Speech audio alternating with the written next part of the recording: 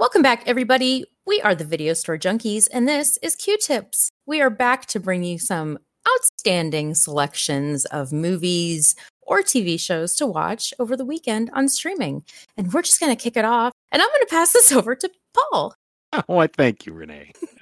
Well, it's spooky season, and there's all sorts of spooky movies. But sometimes you want to go back to the spooky classics. And so you can't get much more classic than this.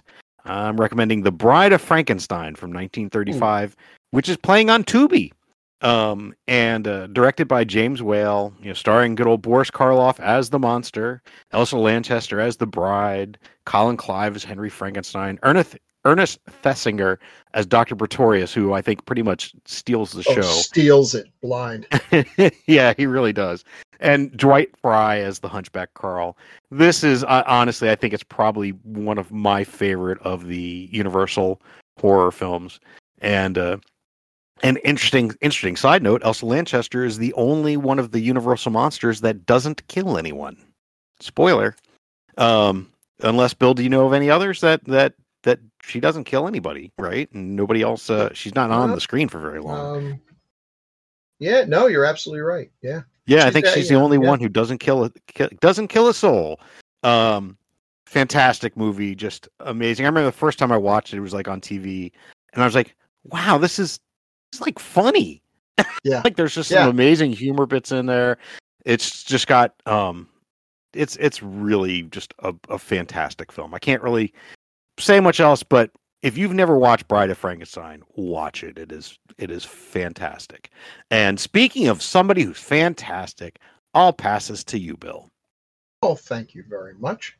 My theme this week is movies from 1974. And we start with a marvelous little bit of exploitation called either The Freakmaker or The Mutations. Oh, yeah. Oh, yeah. This is marvelous. It is so exploitive.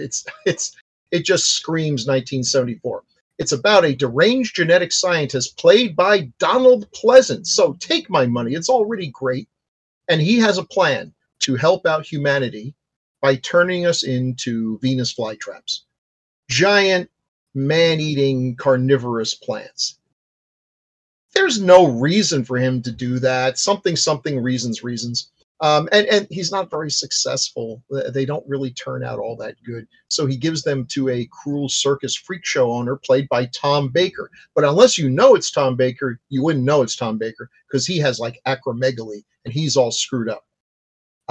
This movie was sort of based on the movie Freaks. And just like with the movie Freaks, they decided to save a bundle on makeup effects by hiring actual circus sideshow attractions. And you get a bunch of really cool ones. The pincushion guy. I mean, also some dwarves and everything. But by far the best is a guy called Popeye, who can make his eyes pop out of his skull. And you just think of, you think, what kind of superpower would I like? Invulnerability, flight, X-ray vision. Man, if I'd be happy just to be able to make my eyes pop out of the sockets. Because think of how many times during the day you could use that. Like you get the bill at the end of the, restaurant at the end of dinner and you look at it and you're like, it's how much? And your eyes just literally, you got to see this guy. I mean, they look like they're about to fall out of his head. They're great. A pretty girl walks by and your eyes get big like a Tex Avery cartoon wolf. Oh, what fun. Amazingly, this film was directed by Jack Cardiff. And Jack Cardiff is like one of the greatest cinematographers who ever lived. He did The Red Shoes, Black Narcissus, The African Queen, just amazing stuff. He worked with some of the greatest filmmakers of all time, Hitchcock, Mankiewicz, John Huston, Laurence Olivier, all these people he just did amazing stuff for. But when he directed movies, he directed stuff like this, and one I've never actually seen, though I really want to, The Scent of Mystery, the first film filmed in Odorama, where they piped scents to little tubes going to your chair during the movie to help you solve the mystery. It's so stupid. It's so moronic. You also did Girl on a Motorcycle, which is not a great movie, but it's got Marion Faithfull in tight black leather riding a motorcycle. I mean, jeez, come on. But The Mutations was his last movie. It's great stuff. And I love the monster in this. The Venus flytrap monster is awesome. And if I had the time and talent, I would totally make that costume and run around with it on Halloween. So it is on, oh, gee, where is my info? I believe it is on, wait a minute, it's right on the tip of my fingers. I don't have it. Don't know. I would guess Shudder or Tubi because they get most everything, right? You know, I'll let everybody know at the end of the podcast. Thank we you. go. Bill, you were talking about him popping his eyes out at a. Yeah. Do you know the story about him and Tom Baker at a restaurant? Do you know the story? No. About this? No. So Popeye was black, and he was friends with Tom Baker, and they were out, after shooting, and they were eating. And normally his eyes are not popping out; he can just make it happen. They were there, and they overheard the waitress saying some racist shit. So when she came up, he sat there and popped his eyes out, and she was freaking out. And then, when she turned around again, he went back in, and he and Tom Baker were just acting like nothing else happened at all, and she was like losing her shit. So, just a great bit of revenge, just like yeah, awesome stuff. I know people get upset when they cast actual sideshow people to play freaks and stuff, and like they and it's like, if you ever talk to those actual folks, they're like, hey, thanks for nothing. Thanks for making me lose my job. I mean, no one's hiring me to do King Lear. I'm a dwarf that can make his eyes pop out. There aren't too many roles out there, so please let me grasp at whatever crumbs I can. But anyway, you're not allowed to do that anymore, and with CGI we can just tell those actual folks to screw off, and we'll just make them up. Anyway, so this. Thanks for screwing things up in the order, because I would have been perfectly happy to say, and speaking of freaks, and then I could say Paul or Zach, but I can't say that about Renee. Speaking of people who are not at all freakish, I'm going to throw this to the lovely Renee. Well, thank you so much. Oh my goodness. So I have a unexpected theme, and that theme is hills and houses. So you'll never guess what either of my recommendations will be. My very first recommendation, because it's spooky season, and during spooky season, what's better than a good old haunted house? And let me ask you guys, how much would it take for you to spend the night in a haunted house? I'd do it for a Klondike bar. A Klondike bar? Fair enough. How many Klondike bars could you buy for $10,000? Ooh.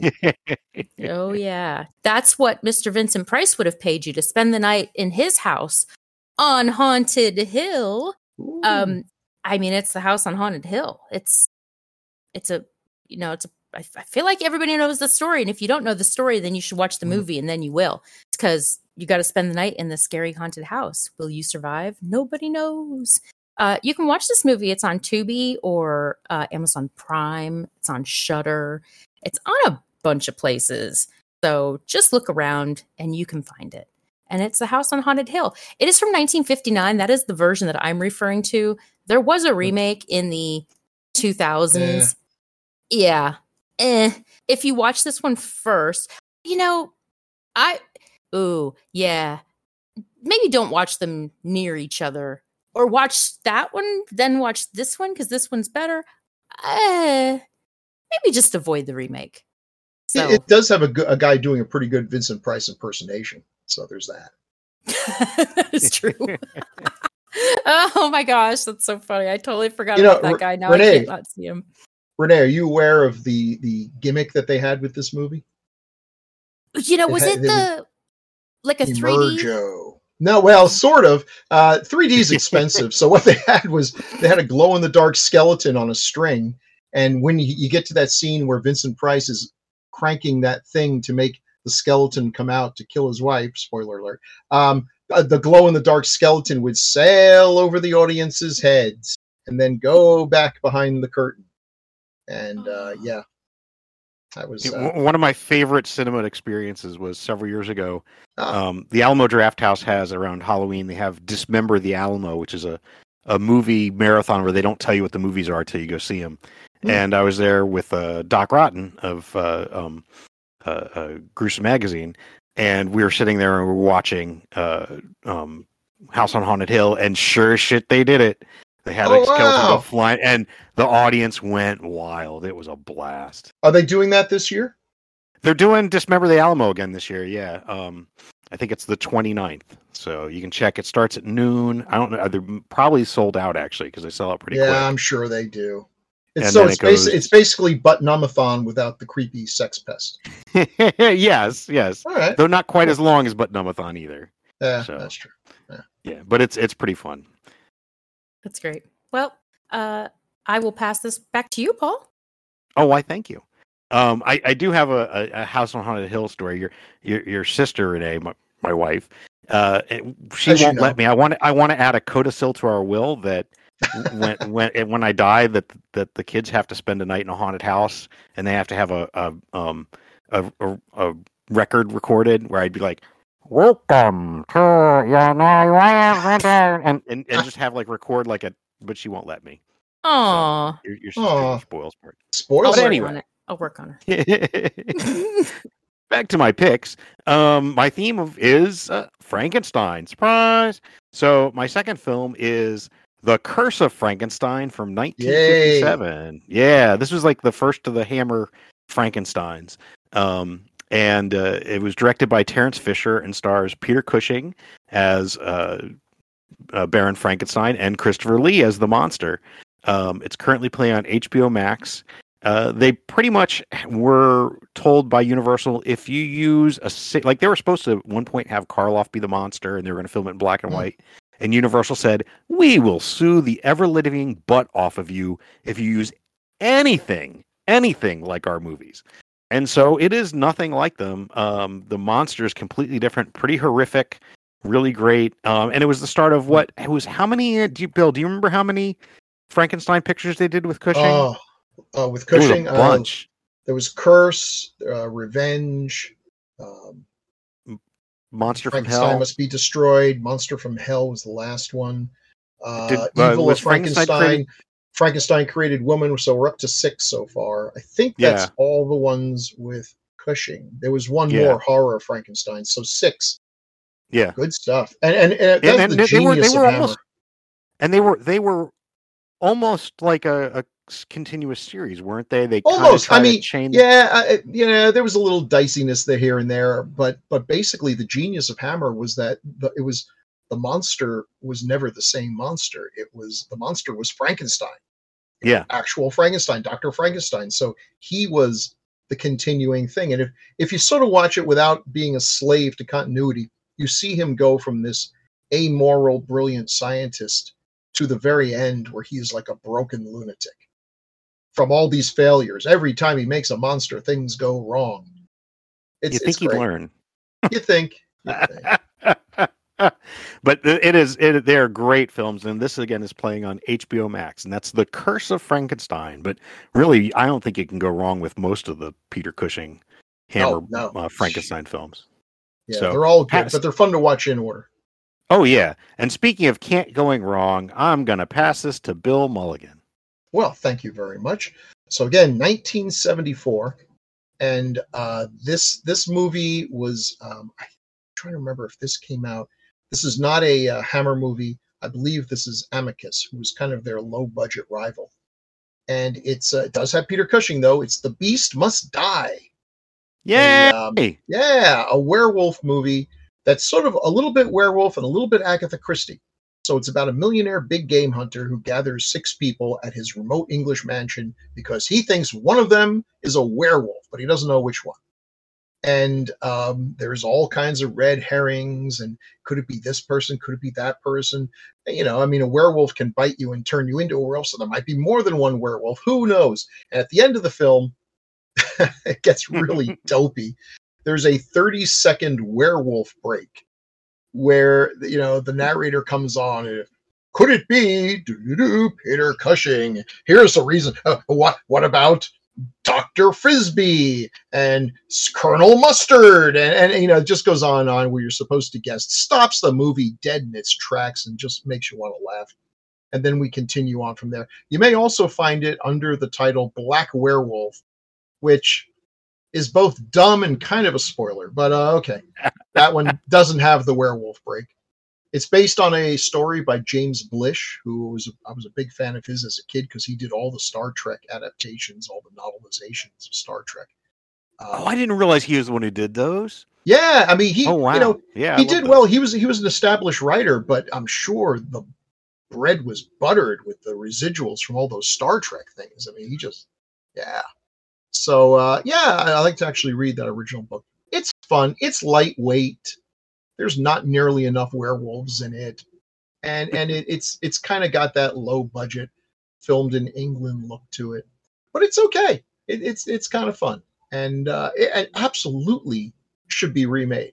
I'm actually stunned that it hasn't been remade, because I can imagine, and I guess in a small sense, it sort of was, because although it's not identical to Werewolf by Night, the recent Marvel movie on TV, which is quite good, that's definitely in its genetics. You know, the whole idea of a group of people brought to a mansion, blah blah blah, werewolf, blah. Also man things, but we won't get into that.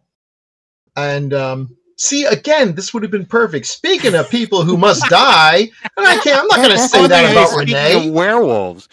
I thought you were going to say we're speaking of hairy beasts. Oh, well, yes. Me, not you, Renee. Me. The jokes write themselves, but you screwed it up. Anyway, see, Bill, all you have to do is you could say, speaking of sisters-in-laws of hairy beasts, you know. That's a long way there to you go go. For a joke. That was a long one. Yeah, well, but okay. Or relatives of. That's we shorter. Send it back to the lovely Renee. Oh my gosh! Well, thank you so much. You're probably thinking to yourself, "What the heck? What other House on a Hill movie could there possibly be?" Well, there is one, and it's called The Horrible House on the Hill, also known as People Toys, also known as Devil Times 5. Oh, that's the one I've heard of. Okay, there we go. I had a feeling one of these would ring a bell. And it basically is a group of extremely troubled psychotic children that are being transported. You know, like much like Michael Myers, are being just transported from one place to the other. And then there's a bus crash, and the kids all get out, and then they descend upon a group of innocent adults enjoying their lovely winter vacations. And it was just odd. And I thought, you know, I'd just gotten done watching The House on Haunted Hill, and I saw this title, and I thought, well, okay, let's do it. And it's odd. It's a movie, so it's not bad. It's just, you know, it's something different. So yeah, it's something different for Halloween. This is my first trick or treat on you. You're welcome. Hey, and it's from 1974 too. Oh, it is. Yeah, that's right. It was a good year. And it has a little baby Leif Garrett in it. I was going to say it's got Leif Garrett. Yeah. Or Leif Garrett. He's fine, right? As far as I know. I haven't heard anything bad, so, you know. Yeah, I think he's doing well. Better. Anyway, yeah, so I think that's it. Did anybody have a third recommendation? I think he still makes the cover of Tiger Beat now and again. Yeah, so I guess if there's no third recommendation, does anyone have anything to sing us out with? Well, Bill, do you have anything? Renee? Not me. Okay, well then, you know what? I've got, it's the obvious choice. Everyone's favorite song by everyone's favorite albino. It's Frankenstein by the Edgar Winter Group. But I found the long lost lyrics. Oh. So here we go. It is time for Frankenstein. Watching Frankenstein. Yeah, we are. It is time for Frankenstein. Frankenstein. For the weekend of October 21st, Paul recommended The Bride of Frankenstein, available on Tubi, and The Curse of Frankenstein, available on HBO Max. Bill recommended The Mutations, available on Shudder, and The Beast Must Die, available on Shudder, Tubi, Pluto, Plex, and AMC+. I recommended The House on Haunted Hill, available on Tubi, Shudder, and a handful of other places. I also recommended The Horrible House on the Hill, or The Devil Times 5, available on Shudder, Tubi, and Flix Flings. It is time for Frankenstein with Frankenstein. We like Frankenstein. Wow. It's not really sung that often.